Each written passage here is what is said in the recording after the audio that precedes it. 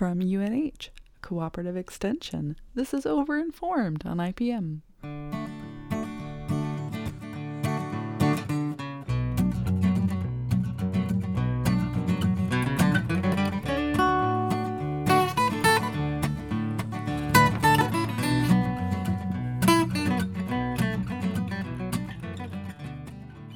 Way back in the early aughts, I got myself a degree in horticulture at Virginia Tech.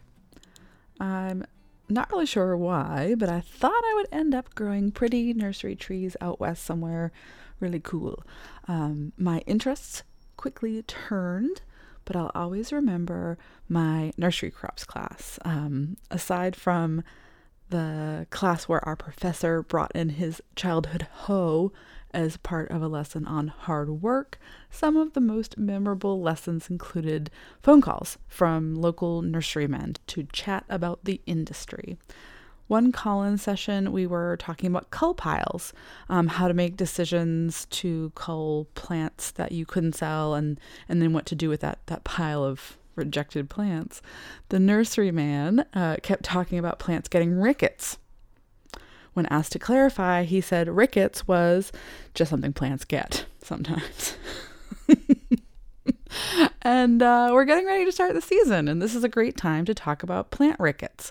Actually, the term we use in IPM is malady. Now, this term is used for problems that are caused by abiotic conditions, so non-living things, not an insect or a mite or a disease or a mammal or anything like that. The most common source of malady is usually some kind of nutrient deficiency. Sometimes malady is caused by extreme temperature, humidity, wind, UV light. Herbicide contamination is often considered among maladies. In this week's episode, I spoke with a colleague down in Rhode Island about something I'll be calling potting mix malady. My name is Andy Radin. I work for University of Rhode Island Cooperative Extension. I've been there since 2012. I used to live in Nova Scotia, and I worked there for a while doing some research with municipal solid waste compost and vegetables. And actually, municipal solid waste compost is a very common commodity in Nova Scotia because they have a province-wide residential composting. Andy's current role has him doling out IPM advice and identifying problems with commercial growers in Rhode Island, and he kept coming across a problem. I encountered what was purported to be container media being used at a couple of farms, and a couple of growers I work with, they were showing me their greenhouse seedlings that they were growing, transplants to set out, and they were having trouble. And I was looking at their plants, and I was like, well, I think I can figure out what's going on here. Well, where are you getting this potting mix? And they told me, oh, well, these guys gave us some, a free a super sack of potting mix for us to try out. I was like, well, your problem here is your potting mix.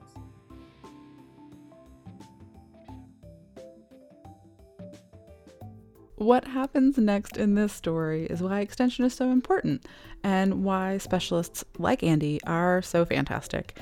He got some money from the state to study the problem alongside the guys producing the problematic potting media in question.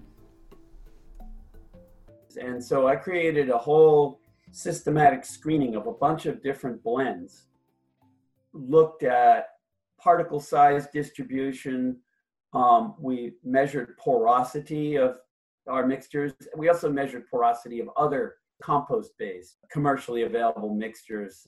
In fact, I've found out that most of these companies that are making compost-based potting mixes have really poor particle size distribution profiles and really poor porosity, kind of discovering that the way they make them is rather unsystematic and haphazard, essentially using payloaders and cement pads and scooping and flipping and scooping and flipping rather than doing a really good homogeneous mixing procedure. Also, what I'm finding out is they're over mixing.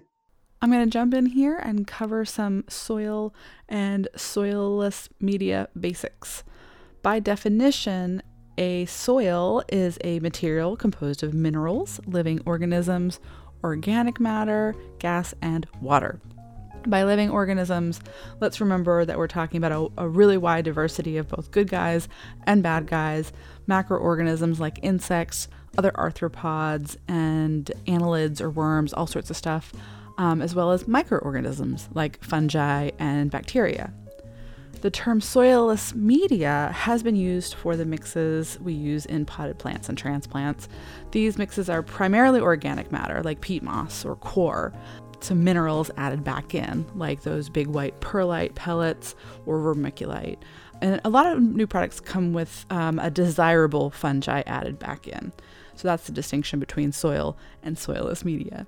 That balance of minerals, organic matter, air, and water is important in soil as well as soilless potting media. You'll hear Andy talking about porosity and macropore space and micropore space. Generally, just think of macropore space as space in soil that's big enough that the adhesive and cohesive properties of water aren't strong enough to hold that water in place, which allows that water to drain out, air to take its place after a rain or watering if you have really well-drained fields, well-drained containers. Field capacity is the point where water has drained out of a macropore space, but there's still plenty of water in the micropore space, kind of clinging to the surface of soil particles. And that's that sweet spot where there's plenty of air and there's still plenty of water for happy roots. Back to Andy on the over-mixing of compost-based potting mixes. Also, what I'm finding out is they're over-mixing and they're overworking the stuff. And just like a good pancake batter or a muffin batter, you shouldn't overwork it, because when you overwork it, you're breaking particles down into finer and finer and finer bits, and you wind up with much too high a percentage of particles that are of a fine scale. And what those do is they start to take up all the macropore space.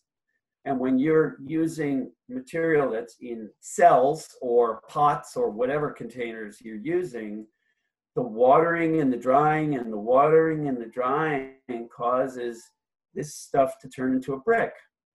And then eventually when people are watering, they're never actually getting the water to penetrate down to the bottoms of the cells, while the roots are starving for water and oxygen. And so, like when I was looking at different people's plants that were doing poorly, I would unpot them and I'd show them, look what's going on down underneath here. Do you have any good rules of thumb when people are shopping for any source of compost or potting mix or organic? Did you see my newsletter that I just sent out? Yeah. That's readable material, but I could also just, verbally say right now, problem here is people don't have a stack of sieves and a sieve shaker to go figure out what the particle size distribution of their product that they purchased is. That is something I've offered to people in Rhode Island anyway. Like if you're mixing up your own mix, let's say, and you want to bring it to me, I'll do some tests on it for a small fee. We'll see how it comes out, and before you start growing plants, you can learn a lot by just doing a few simple tests. So one is doing the shaking thing and fractioning out the different particle sizes. And you really should have at least 60% of what are considered medium-sized particles, which basically range from a 0.5 millimeter to 2 millimeter. Anything above 2 millimeter is considered coarse. Everything below a 0.5 millimeter is considered fine. Several of these mixes were showing we were getting anywhere from 30 to 55% fine particles by weight, when really that should be no higher than 20%. Also, we test porosity, which is a kind of an interesting procedure. So what you're measuring there is the air porosity. You're essentially sort of measuring how much air is in a mix when the material is at what we would call field capacity out in the field. In a container, the industry named it container capacity. So then we can come up with the micropore space.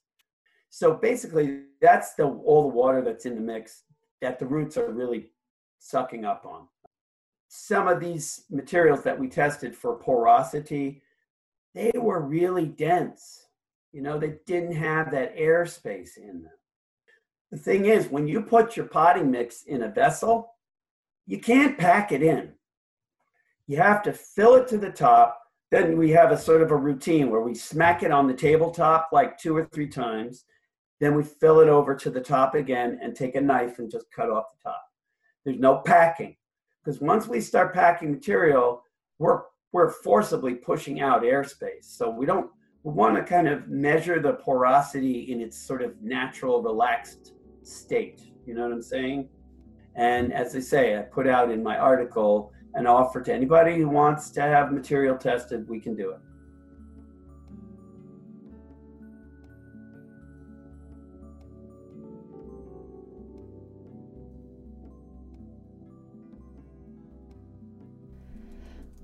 Well, all right. Check out Andy's newsletter article with more information about testing soil porosity. I think he goes into great detail about how you could do it yourself. Something to think about when you're trying to sleuth out problems in your transplants. Pull up those plants. Look to see how happy your roots are, and reach out to Andy or any of your extension professionals if you think you have a problem with your media. Finding a local source of organic matter is becoming more and more important to us these days. So stay tuned on more on how we're handling concerns and problems that come up with compost-based media or other soil amendments. There's always herbicide contamination and soil-borne pathogen inoculum to consider as well. So thanks so much to Andy Radin of University of Rhode Island, and thanks to Jason Lightbound, who wrote and performed our theme music.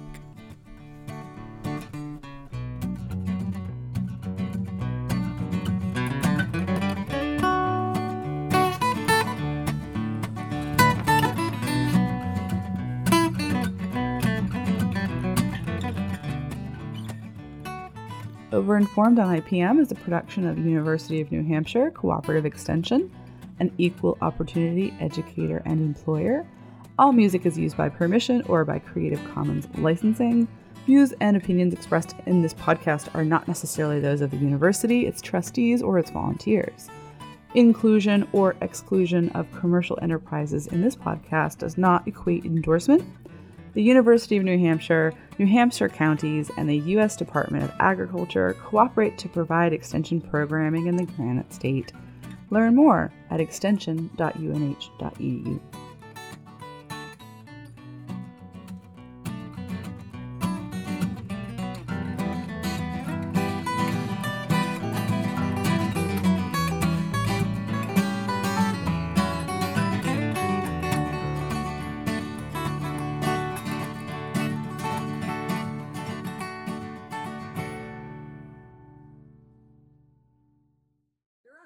Right now. That's right.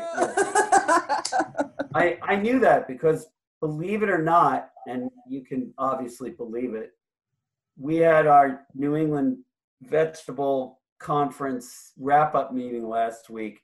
She called from the cruise ship at 4 a.m. Of course she did. Of course she did.